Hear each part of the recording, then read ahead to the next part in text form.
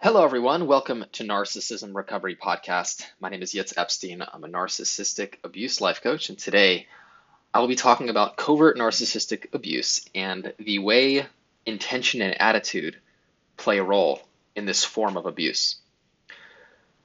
First of all, narcissistic abuse is extremely difficult to pick up on. It's covert, and because of the ways in which manipulators, narcissistic abusers, are able to mask their intentions and what they're truly trying to get out of the relationship, and ultimately hide their true attitudes about the perpetrator, about the victims, it's very difficult to identify the true nature of this horrific, psychologically, emotionally, and spiritually damaging form of abuse. Part of the insidious nature of this abuse is the attitude and the intention that the abuser has within, which are largely not in the victim's awareness, hence the covert nature of this abuse. The visible, what you see, the actions, the behaviors, the words, are not aligned with the invisible, with the hidden, the truth of what's truly going on. Perpetrator's intention is hidden, and the intention of the relationship is to use the narcissistic abuse victim for a narcissistic supply. These intentions are hidden from plain sight, making the true nature of the abuse very difficult, also very deniable. It's a very, very, very insidious and subtle form of abuse. All the actions, all the behaviors, all the things done by the narcissistic abuser are to use the victim. That is their intention, every single one. Even the ones that seem like they're not. This is tough to grapple with, specifically for victims, because of the many moments that seemed like love or they seemed real to the victim. The ability for the abuser to act, to fake empathy, and be the type of person that the victim wants them to be, convinces them of the sincerity of the relationship, when in fact there is no relationship. It is complete and total manipulation from the get-go. Everything about the relationship is manipulation.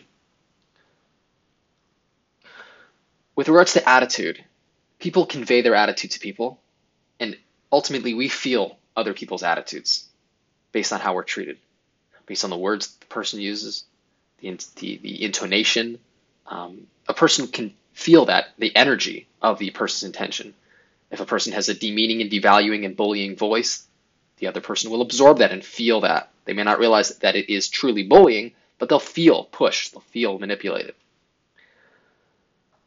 Victims of abuse are living under the false pretense of a loving relationship, but the actions and overall attitude of the perpetrator will be demeaning and devaluing and ultimately hurtful and ultimately controlling. Victims will feel this energetically and can cause catastrophic emotional and psychological damage because they are very vulnerable to the messages, subtle glances, small stabbing comments, and overall perspective of their perpetrator. So victims of narcissistic abuse don't realize how they're being affected by the narcissistically abusive abuser's attitude. They will actually get quite confused because what they'll have is the actions and maybe the words, and then they'll have the feeling that they get when being with in the relationship with a narcissistic abuser. It won't add up because the victims are usually too entrenched in the love, in the relationship energy, really, the experience of being in this relationship. They're too close to the abuser to truly see what is going on. Children are especially sensitive to parents whose attitudes and ultimately perspectives, perceptions, and projections are often taken on as their own. Children take on their parents' projection.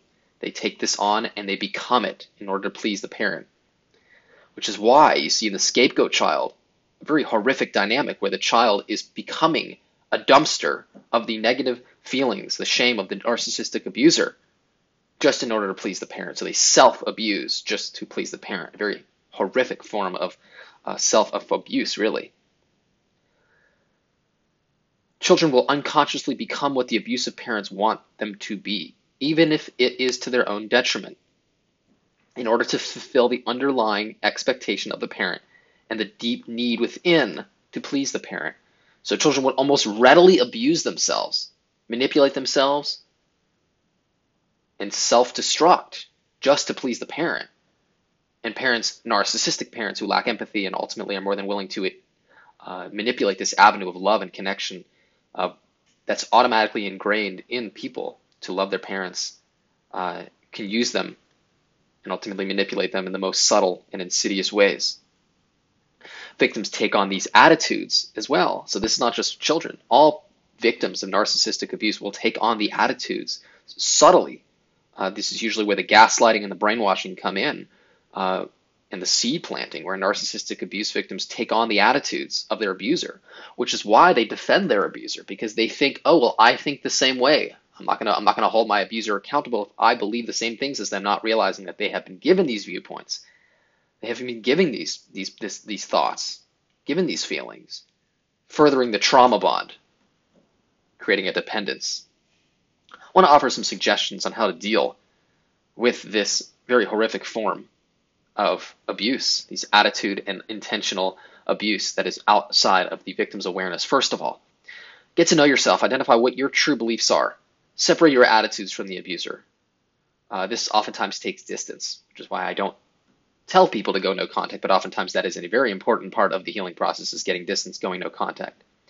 To see how the subtleties of your abuser made you feel less than, and slowly gaslit your self-esteem and confidence, creating an emotional dependency. You have to see this and see how this was taking place and see the subtleties of it, study it, understand it. Understand that everything done by the abuser was to abuse and manipulate, and their intentions were always negative. There was no good part of the relationship. It was all manipulation. This is a very difficult truth to accept, and I'm aware, and with all due sensitivity, I can understand how difficult it is to accept, even if you're looking for the good in the actions of the abuser, the good in the intentions. But by doing so, we make excuses and ultimately are not able to see the full picture of the narcissistic abuser.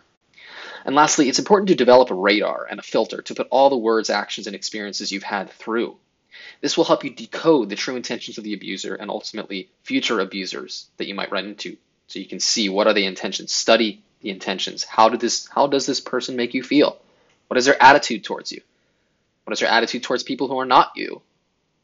Towards the waiter, towards your parents, towards your friends. Because if they have hate, if they have negative experiences within, that'll oftentimes come back to you as well.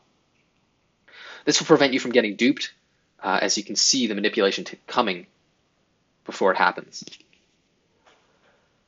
Covert narcissistic abuse is a horrific form of psychological torture, and it's important to understand the subtleties of it. It's important to understand that a person's intentions may be out of sight, even if their actions are not adding up. You want to take a look at what is the person's intention. Do they want to make you feel this way? If you feel this way after you're treated this way, chances are you're made to feel this way. You are wanted to feel this way by a narcissistic abuser. What is their attitude? What is their attitude towards women, towards men, towards people, towards authority, towards parents? You want to take a look at that, because these attitudes are everything. I want to thank you for listening to this podcast. I cannot imagine it's an easy thing to listen to this information, but it is important to come to terms with what has happened to you if you are a victim of narcissistic abuse. I work with a very specific therapy called Mind Map Therapy.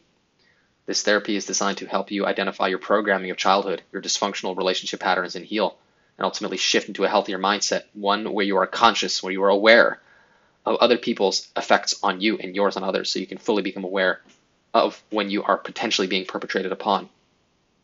I offer a free 15-minute consultation, so please do reach out and take advantage of that. I can be reached at YITZ, Y-I-T-Z, at psychologicalhealingcenter.com, by phone 252-696-4852.